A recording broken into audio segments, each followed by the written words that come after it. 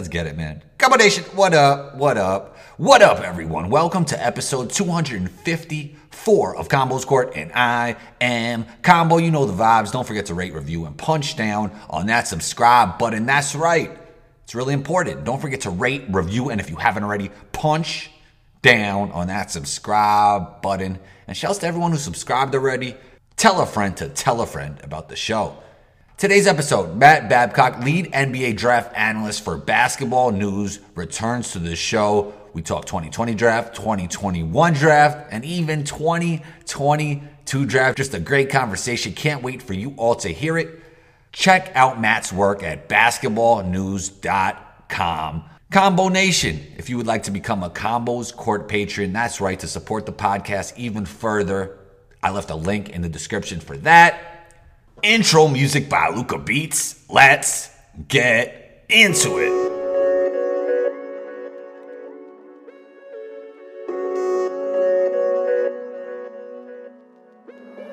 Luca, don't do it to him.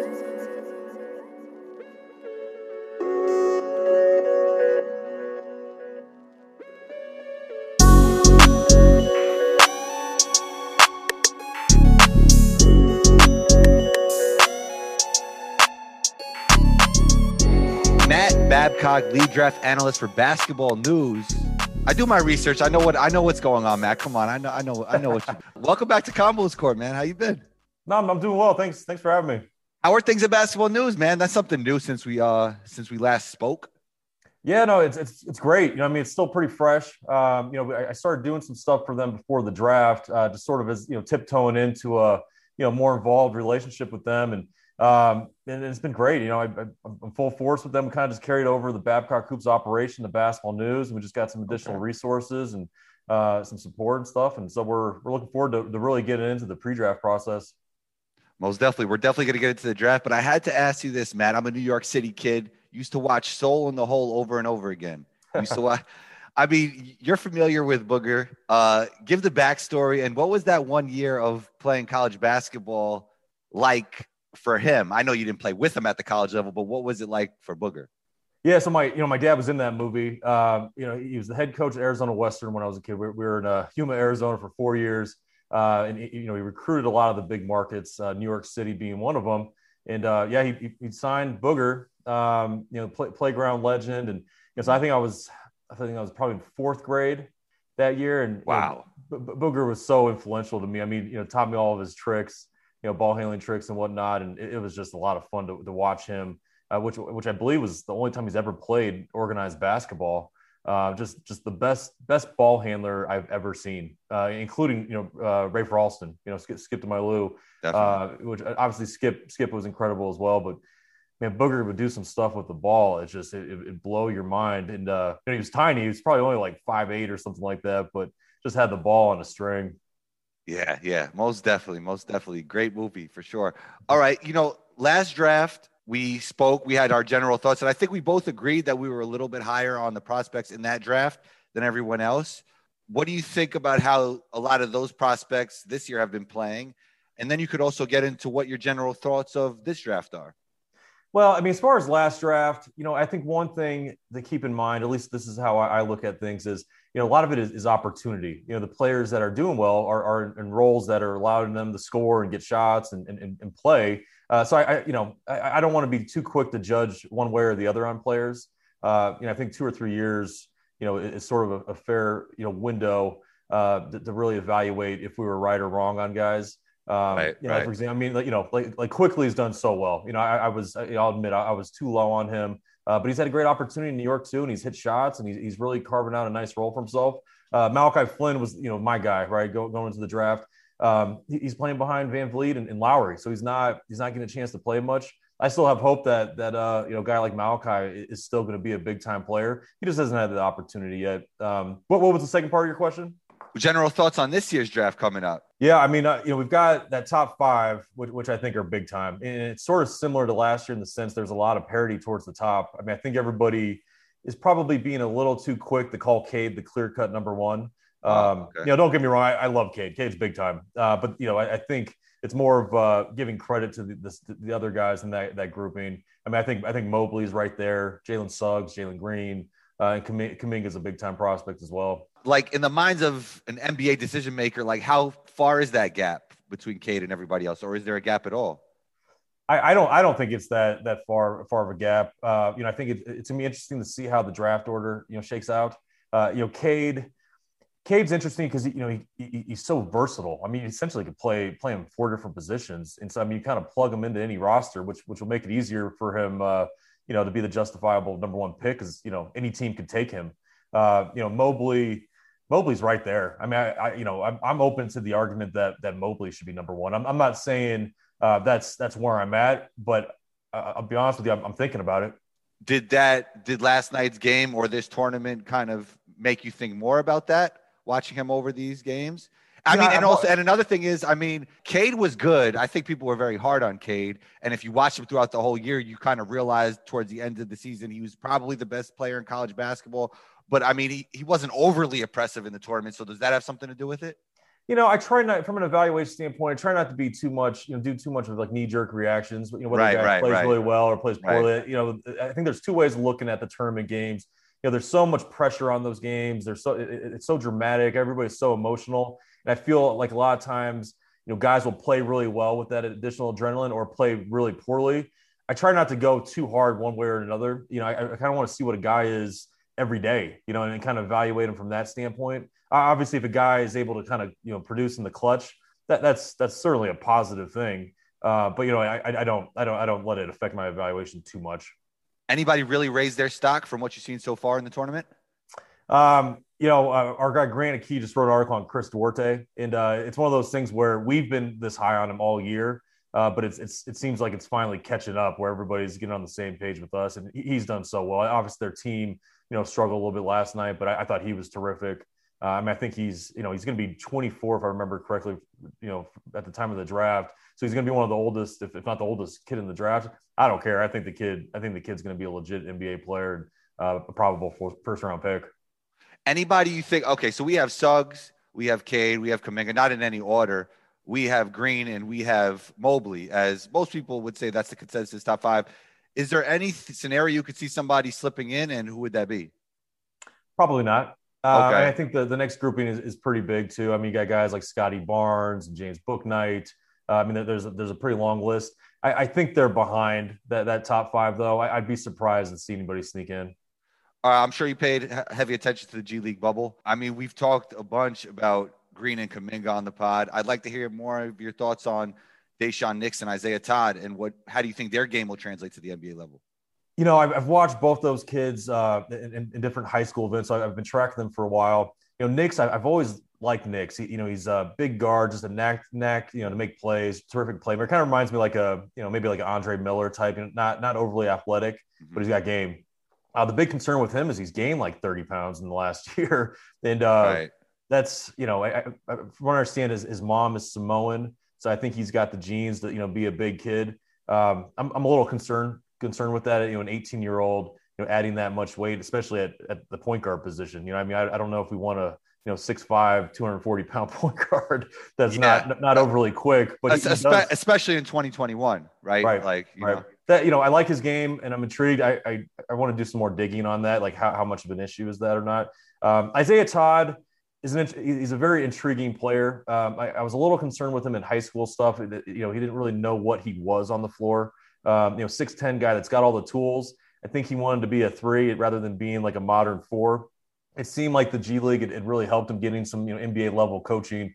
Did a good job of kind of showing maybe this guy could be the versatile stretch 4. And I think the pre-draft process is going to be critical for him. He's a guy that I wouldn't be surprised if we kind of gradually keep moving him up. But jury's still out to a certain extent. Unfortunately, we didn't get to see VCU play. I am actually really high on Bones Highland and his game. What type of role would you see for him at the NBA level? I mean, he's got to be a green light scorer. He's kind of one of these guys. He's in a point guard's body, but he's an off-ball scorer. That's a little bit what's held me back on him. Just I think they list him 6'3", 165. Yeah, he's skinny. So he's not definitely not a prototypical 2 guard from a physical standpoint. but he's got a knack to put the ball in the hole. I mean, he could just like flat out score. And so, I mean, I can with see some him being a range guy, too. With some range. deep range. Yeah. And so, I mean, I think the role I can see with him is maybe being a guard off the bench where you give him the full green light, like, hey, do you, and just get some buckets. You know, instant offense type guy. Plays with a nice pace. I do like him. Yeah, me too, for sure. One of my sleepers. International prospects. Josh Giddey. He's really interesting. Great feel for the game. You know, he comes from Australia's NBL league, which everybody's familiar with because of LaMelo Ball and RJ Hampton. What do you like about his game? What do you see his role will be, and where do you think he'll land in the draft? Yeah, I actually spoke with Josh last week. I did a Q&A on Basketball News with him. And first of all, great kid. You know, he seems very mature for an 18-year-old. You know, I think part of it, he grew up, both of his parents were professional players in Australia. That always so, helps. I mean, just kind of getting the in-house sort of training and coaching, I think has done him wonders. And, you know, versatility is the key word with him. I mean, he's 6'8". They play him primarily as a point guard. He's ambidextrous, which I think is pretty interesting. You know, and he's a guy long term. I can see him playing the 1, 2, 3, and maybe even some small ball 4. Kind of in the same conversation, you know, with Cade. And you know, not saying he's that same level of a prospect, but the versatility is really there. Yeah, I think right now we've got him as like a late first round pick. You know, he's definitely one that we're gonna keep a close eye on, and I think he's a very legitimate prospect. So, how many other prospects would you say internationally that'll go first round? First round, you know, I think Sengun from Turkey is probably going to get some consideration. Perkachin, I think he's first round, you know, possibility. And then Usman Garuba, you know, is playing in Spain. I think those are the top guys. A couple of big guys too. Huck Porty, who's playing in Lithuania, and Baji, another guy playing in Spain. I think that's probably like the cream of the crop.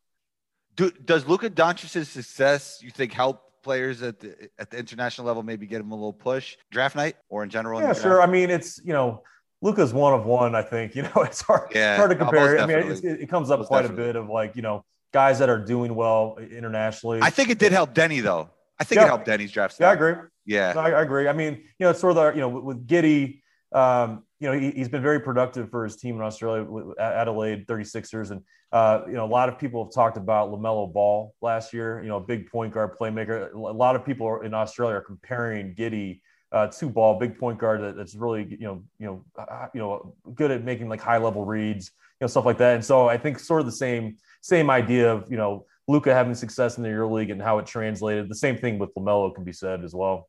I wanted to look ahead to the 2022 draft. Would you have a top 5 for me offhand? Oh, top 5. I mean, I will say Chet Holmgren. That kid's off the hook. I mean, he is so good. You've been following him for a while. Did you see this trajectory from, like, you know, when he was that tall, skinny kid blocking shots? You know, he was playing in Slam at that Rucker Park tournament, you know? Right. Yeah, no, I saw him a number of times at USA basketball mini camps, and I liked him. I didn't see him being this guy that we thought, you know, could possibly be a superstar. But I went to Phoenix, and I believe it was in November, maybe, for a Pango's All-American camp. And he and Paulo Banchero were off the hook. I mean, both those guys are going to be high picks. I'd say Chet Holmgren is probably the guy. I think Jabari Smith is going to Auburn. I think he's really good. But yeah, there's some good high school players coming up. Is Amani Bates the real deal? Yes, talent-wise. I mean, I went and saw him at a tournament in Dayton recently. You know, a lot of people have drawn comparisons to him to Kevin Durant. And I see it. I mean, the kid's, you know, 6'9", you know, terrific ball handler, shot maker with endless range. I mean, the closest thing from a tool standpoint that I've ever seen to Durant. I don't know if he's going to be that good or not. I mean, I think time will tell. But he's very, very intriguing. Man, I wanted to end it with this. You were an agent. Your favorite things about the business, and maybe your not so favorite things about the business.